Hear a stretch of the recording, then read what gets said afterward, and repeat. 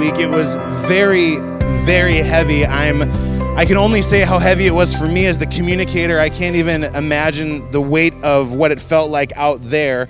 But last week was heavy, and I don't apologize for that because I feel as though sometimes we can kind of dismiss the heavier parts of our relationship with God and just kind of expect the motivational quotes that exist on the Post-it notes. You know what I mean? Like we can just go from Post-it note faith to Post-it note faith, and sometimes as we talked last week, God warns us, but he warns us in ways that really force us to really look inward.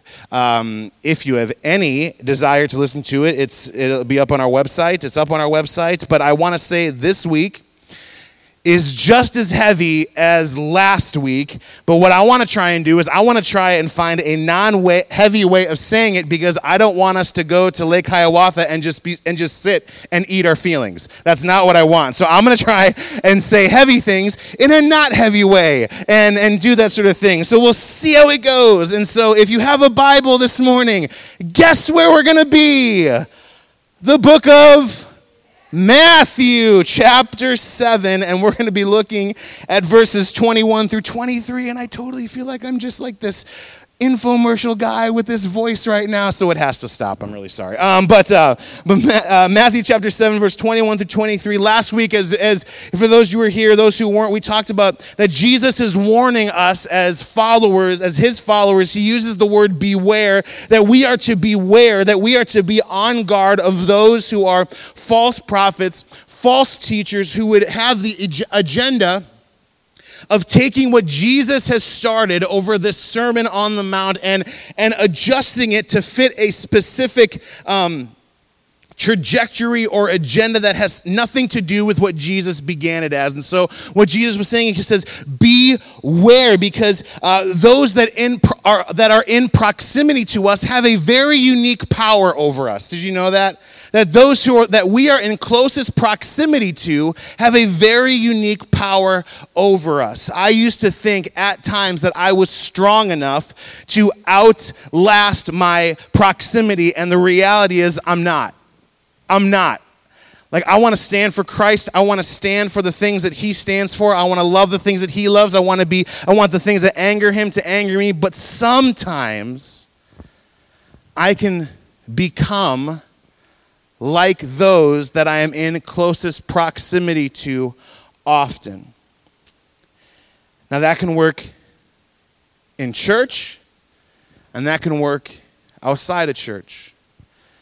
But we have a tendency of becoming that which we are closest to. And so what Jesus is saying is those that you hold in proximity, make sure that they're the right people.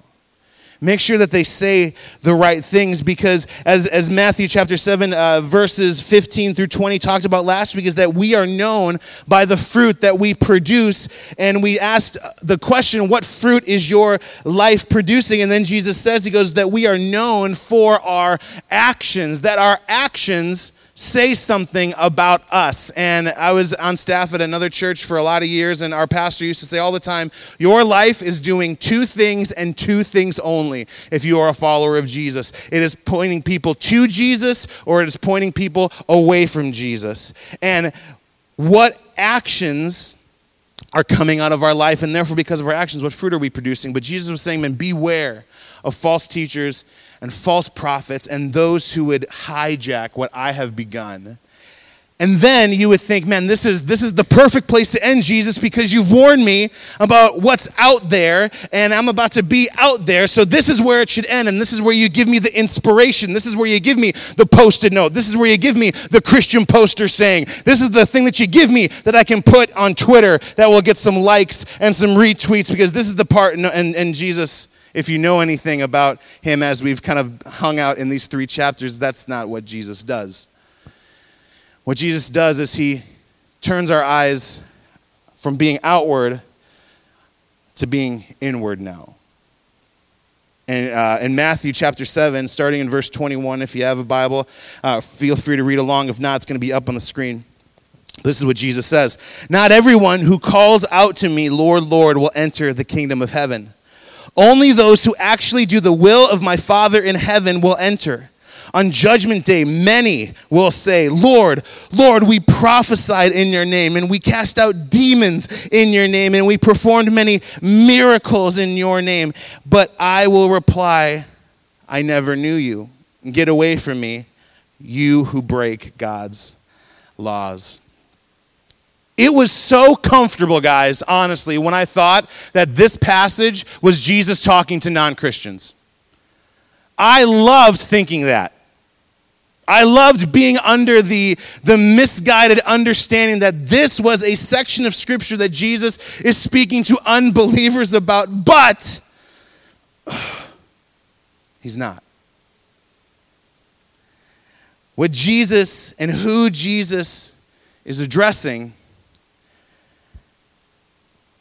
he's talking about those of us who come week in and week out and sit in church and listen to Christian podcasts and go to conferences.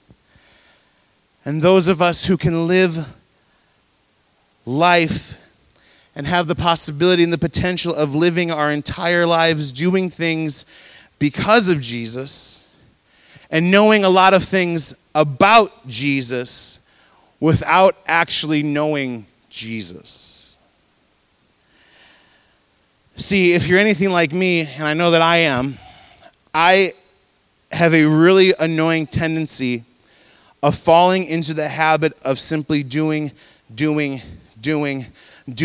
maybe, just maybe, if I do enough good things, God will be impressed with me. I love magicians. I'm of the mindset, don't tell me how they do the trick. Just let me live in 30 seconds of wonder and bewilderment that there is a wizard standing on stage impressing me with his magic. I'm just that 34 years old. I never watch those how they do it shows. If any single person, if I am in a magician's show and I am an audience member and I hear someone say in vicinity of me, I know how they did that. What I will do is I will stuff that hatred for them in my gut and then take it out on cheese curds at the state fair a couple of days later. And so, but I don't say anything because I don't want to ruin the show for anybody. But I don't like those people. You know what I mean? Who are like, I don't care how that there's two people in the box. I don't care. All I saw is one person go in the box, and now there's two halves of one person. That's just what I love. But one of the things that it's not so much maybe a magic trick, maybe it's in defiance of like science, but whatever. But like the thing that I was always most impressed with is when you got a person who could spin like 10 plates on poles. You know what I mean? Like, that is amazing to me. And again, don't tell me how to do it. I just want to be impressed with the fact that you're doing it. And I will giggle and laugh and embarrass my 7-year-old because I'm acting like a 6-year-old. I just love, but it's like, it's amazing because, man, they're just spinning those poles and those plates are spinning and then they're running over here and they're spinning that pole and those plates are spinning. And then they're like, they see in their peripheral that one of the plates, so they run over and they're spinning. And then all of a sudden they get to this point and I really think this is part of the trick. And I don't know what it is. I don't know. I don't want to know. I just want to be impressed. But then there's that point where all the plates are spinning just perfectly and everyone's impressed. And it's amazing how closely that reflects my relationship with God. I want to keep the plates spinning. God, would you be impressed with me if I could add another plate to my 4? See, the reality is I think we get this as Christians from this culture of work and of school, that, you know, if you do the work and you do work well, you get a good grade. If you do your job well, if you do your job better than other people, if you beat somebody out for a promotion that maybe they were due for, but you worked harder, man, you'll get the promotion that maybe someone else thought they deserved. And so by our actions, by our effort, we get validation, we get encouragement, we get promotion, we get accolades. And I fall, and this is just me, I'm not speaking to anybody. This is just me talking to me with an audience. But I get so busy like trying to out-study or out-preach or out-serve or out-love or out-do this or out-do that or out-think this person or this person. Because God, if there's something that I can do in this moment to get you happier with me, then I'm going to do it. And I keep spinning and spinning and spinning these plates. And it's amazing that no matter how hard I try in my efforts with what I do, that the thing that I'm searching for by the method and mode in which I'm trying to get it with is always out of reach. But it's not, but it's like barely, right? Like it's just barely out of reach. Because I'm like, you know what, I'm going to get up, and God, if I read my Bible 5 out of the 7 days this week, I know you'll be proud of me, and I know that you'll love me more, and so I read my Bible 4 out of the 5 days, because that one, I stayed up a little late doing, but God, you understand, but I'm going to read my Bible 4 out of the 5 days, and so you got to be a little bit more impressed, and so then I reach. I don't get it, but I'm barely there. God, if I pray more, you know what? I just got to pray more. If I just take time, and I'm just going to, and if I pray 4 out of the 7 days of the week, because we know how the Bible reading went, and if I pray 4 out of the 7 days of the week, then God, you're going to love, and you're going to spit, and all this, but you know what? There was that one, I didn't pray that one time because, so I did 3 out of the 7, but it's like, you kind of, do you get what I'm saying? And it's just almost there. And if we're not careful, we can spend our entire lives trying to earn God's love without ever knowing God's love. We could be trying to earn validation from our sins without ever knowing that there is actual forgiveness for the totality of our sins through the person of Jesus. We can know the answer. But we're complex people, right? We're educated people. We're the most informed and knowledge-filled generation, so it can't be that simple as just being Jesus. It's got to be more complicated. There has to be something that in God's, and if you've grown up in church, this is the answer. It has nothing to do with you. It has everything to do with what Jesus has done. And again, it's awkward, isn't it? Like, it's just like, but if I give Jamie, what I should be giving Jamie is $50 because homeboy travels and brings me Starbucks mugs. And thank you for everyone who over the summer has brought me a Starbucks mug. You have earned my love because I'm not Jesus. But like I should be giving Jamie money for the mugs that he gives me, but he's gracious. He's a wonderful person. But that's how I'm comfortable, right, with that transaction. I'm going to give you money and I'm going to get something back for it. Like I'm going to give you a piece of paper that we've determined has value, and I'm going to give it to a person, and they're going to give me something that I've determined is worth the value of the paper that I'm giving them. And it's like, I'm so comfortable with that, but it can't just be that simple as it just being Jesus. It's too easy. And so because it's too easy, and because, again, I'm a complex person, and I have knowledge, maybe I don't have wisdom, but I have knowledge, and I have understand that, like, there is nothing that I can give God that can earn my love for Him. He just loves me, because as I was talking to Penny Mueller and Taylor Nyland, 2 girls who I adore, Taylor says, well, God just loves us because we're His. And then Penny says, yeah, because God loves what He makes. And then I had to leave and go cry because I had to lead worship and no one wants to see that. You know what I mean? But it's like, see, but to them it's that simple.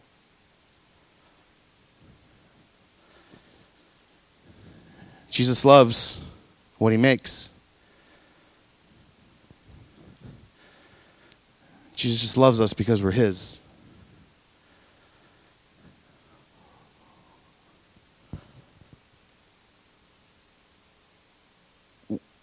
When did it get so complicated? So Jesus is saying, beware of the false teachers and the false prophets and those who would hijack what I've begun towards an agenda that's not even mine. And then He says, but also beware of this habit that we have as humans to try and do something, to try and earn something that we could never earn on our own, but Jesus offers us freely through his life. And I think it's just such a profound thought today that this is actually harder than last week's.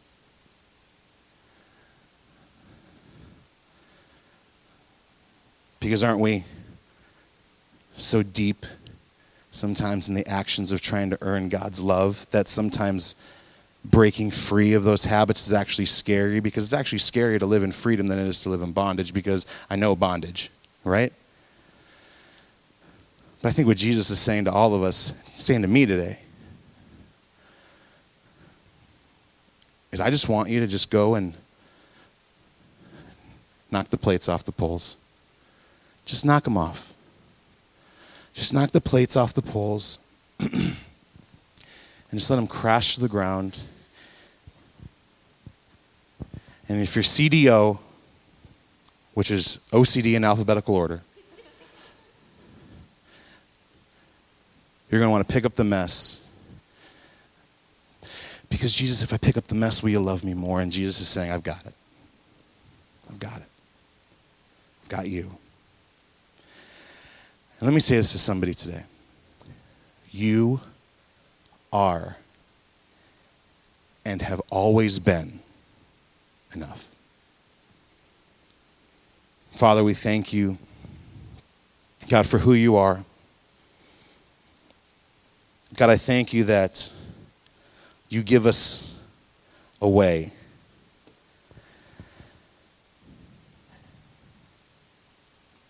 You give us an opportunity to receive what we could never earn, to gain something that we could never work hard enough to acquire. But God, in your love for us, you understood that we would never be able to do enough. And so you sent Jesus. And God, there's so much more that I wrote, and I'm in the habit of saying because I wrote it. But God, I just feel like in this moment, we just need to sit in the reality that it's not what we do that gets you to acknowledge us, but as I learned from 2 7-year-olds, that you just love what you make. And we're yours because you've made us. And we have a relationship with you because of Jesus. And God, sometimes we just forget to sit in that. Live life in reality of that. So God, would you give us in this moment the grace and the strength and the faith and the hope to go up to whatever plates we're trying to spin, because we're just so used to earning approval. We're so used to earning validation, so used to earning love. God, would you give us the strength, the grace, the faith, and the hope for all those things that would keep us from truly being in relationship with you, to just walk over to those spinning poles and just knock them over. Just knock them over. And may with each religiously bound plate that crashes to the ground, God, would you just give us a greater sense of freedom and worth and value, because once again, like I learned from 2 7-year-olds today, that God, you love us because you love what you made. It's in Jesus' name that I pray. Amen. Amen.